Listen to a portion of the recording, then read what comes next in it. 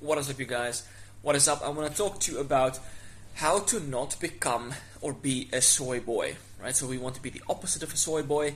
I see a soy boy, as someone that has low androgens, specifically low levels of DHT.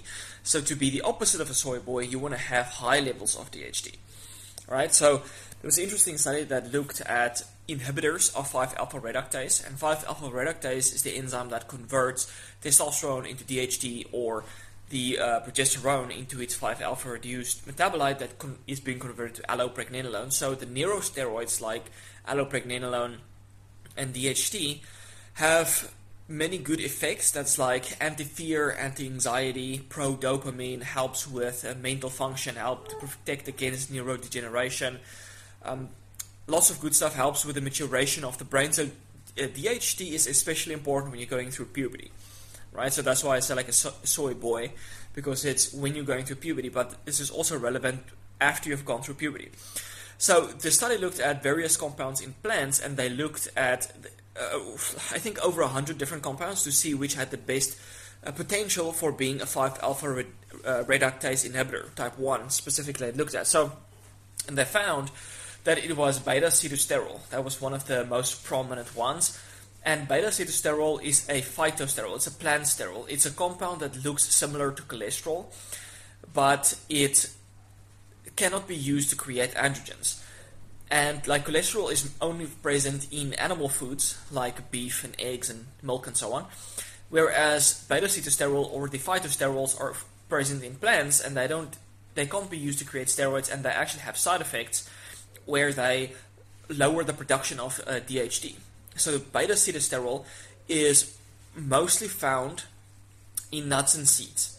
So I talked about in the previous video what I disagree with Pete on, and specifically I talked about the polyunsaturated fatty acids, like the seed oils and nut oils, that there are different compounds in those seeds and nuts that also, when they make the oil, that those compounds are also found in the oil. So it's not just that your body is reacting negatively to the PUFA, but it's also these other compounds that are negative, and one of these would be beta-citosterol.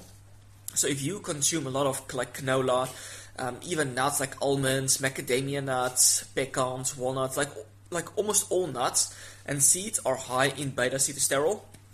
And I know a lot of people think like avocados are high in beta-citosterol, but it's actually significantly less compared to nuts and seeds. So if you are sensitive to any kind of 5-alpha reductase inhibitor, you might be sensitive to that anti-androgenic effect that nuts and seeds might have.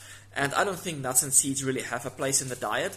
I would say, like, obviously I enjoy roasted and salted nuts. Man, that tastes really good. But they don't have a prominent place in my diet. Yes, I will still continue to consume them, I don't know, once a year or something like that, even less. Whenever, like, I'm not going to actively avoid them. It's like, oh, I'm never going to have nuts and seeds again. It's like, they're just not a part of my diet. And, like, when I was consuming nuts in the past, I wasn't particularly sensitive to beta-citosterol or the inhibitory effect on DHT, but I know other people are really sensitive to this effect, so they need to be cognizant, like, what are you eating that might be causing it? Like, oh, I'm eating something that's not supposed to have a 5-alpha reductase inhibitor, but beta-citosterol tends to be a very powerful one, and if you struggle to get your DHT up, eliminate those foods that have these 5-alpha reductase inhibitors in them. So, from soy boy to high androgen male, make sure you avoid nuts and seeds if you're sensitive to it. And then some of the boosters in testosterone DHT would be the animal products. So that would be milk, oysters, eggs, meat, organ meat, and fruit like carbohydrates, potatoes, rice, and just fruit in general, as I mentioned. So those foods, would I say, is going to be the best. Usually people consume, when they consume like beef, organ meat, or oysters, they get the best effect because it's high in zinc. And the mistake that people make is that they just supplement a lot of zinc.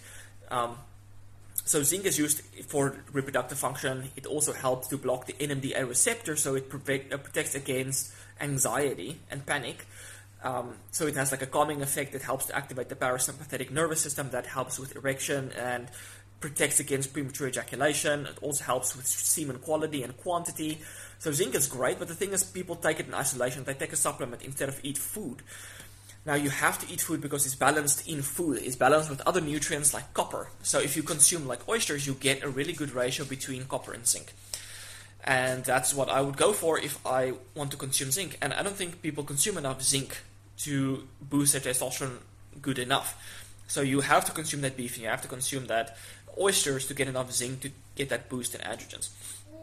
And I know some people's like, well, the zinc is a 5-alpha reductase inhibitor, but actually there was a study where they showed that men supplementing, I think it was a total of 250 milligrams of zinc per day. That was not elemental, it's just the zinc supplement.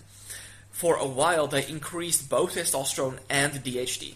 So even if zinc is in vivo a 5-alpha reductase inhibitor, because the study that shows that it inhibits the increase in DHT was in vitro, if it is in vivo a 5-alpha reductase inhibitor, you don't see that it doesn't actually lower testosterone. It increases, DHT. It increases both testosterone and DHT, lowers estrogen. So zinc does a lot of good stuff, but again, don't supplement. Just eat foods high in it and avoid those 5-alpha reductase inhibitors like nuts and seeds. So there's so many reasons to avoid nuts and seeds. The safe food, the safe nut that you could consume that is low PUFA would be macadamia nuts, but again, macadamia nuts are high in beta-acetylsterol that tends to inhibit 5-alpha reductase. If you're sensitive to it, might lower your DHT. So I just wish I knew these things when I was going through puberty, because I didn't have a very good puberty. I didn't really optimize my androgens, eat enough, eat the right foods, have enough meat, milk, those kind of stuff as going through puberty, and I think I really, threw away a lot of valuable years in the process. And the thing is that, like, the reason why I didn't optimize my puberty is because I didn't know this information. And my parents were naive. They didn't know either. Like, we were diet hopping, we were going on Atkins, and then we were vegetarian, then we were eating a bunch of nuts and seeds. So we were all over the place eating really undesirable foods that they thought was healthy. At least it wasn't junk food for sure. But, it could have been a lot better. And the thing is, like, now that I have this knowledge, I know I can bless my son, or our son, with the right diet to maximize his puberty and his development. Not so that I can make him a jock, the biggest, baddest, guy in the room, on the planet, or whatever the case may be. It's just to maximize his development, that he is just optimally developed the way someone should be developed. So I'm going to give him that advantage. So if you want to maximize your development, get you in high androgen state, make sure you eat the right foods and you avoid the right foods. So I hope this video was helpful and make you aware of what might be a problem if you're sensitive to it in this case. Alright guys, check you in the next one. Cheers.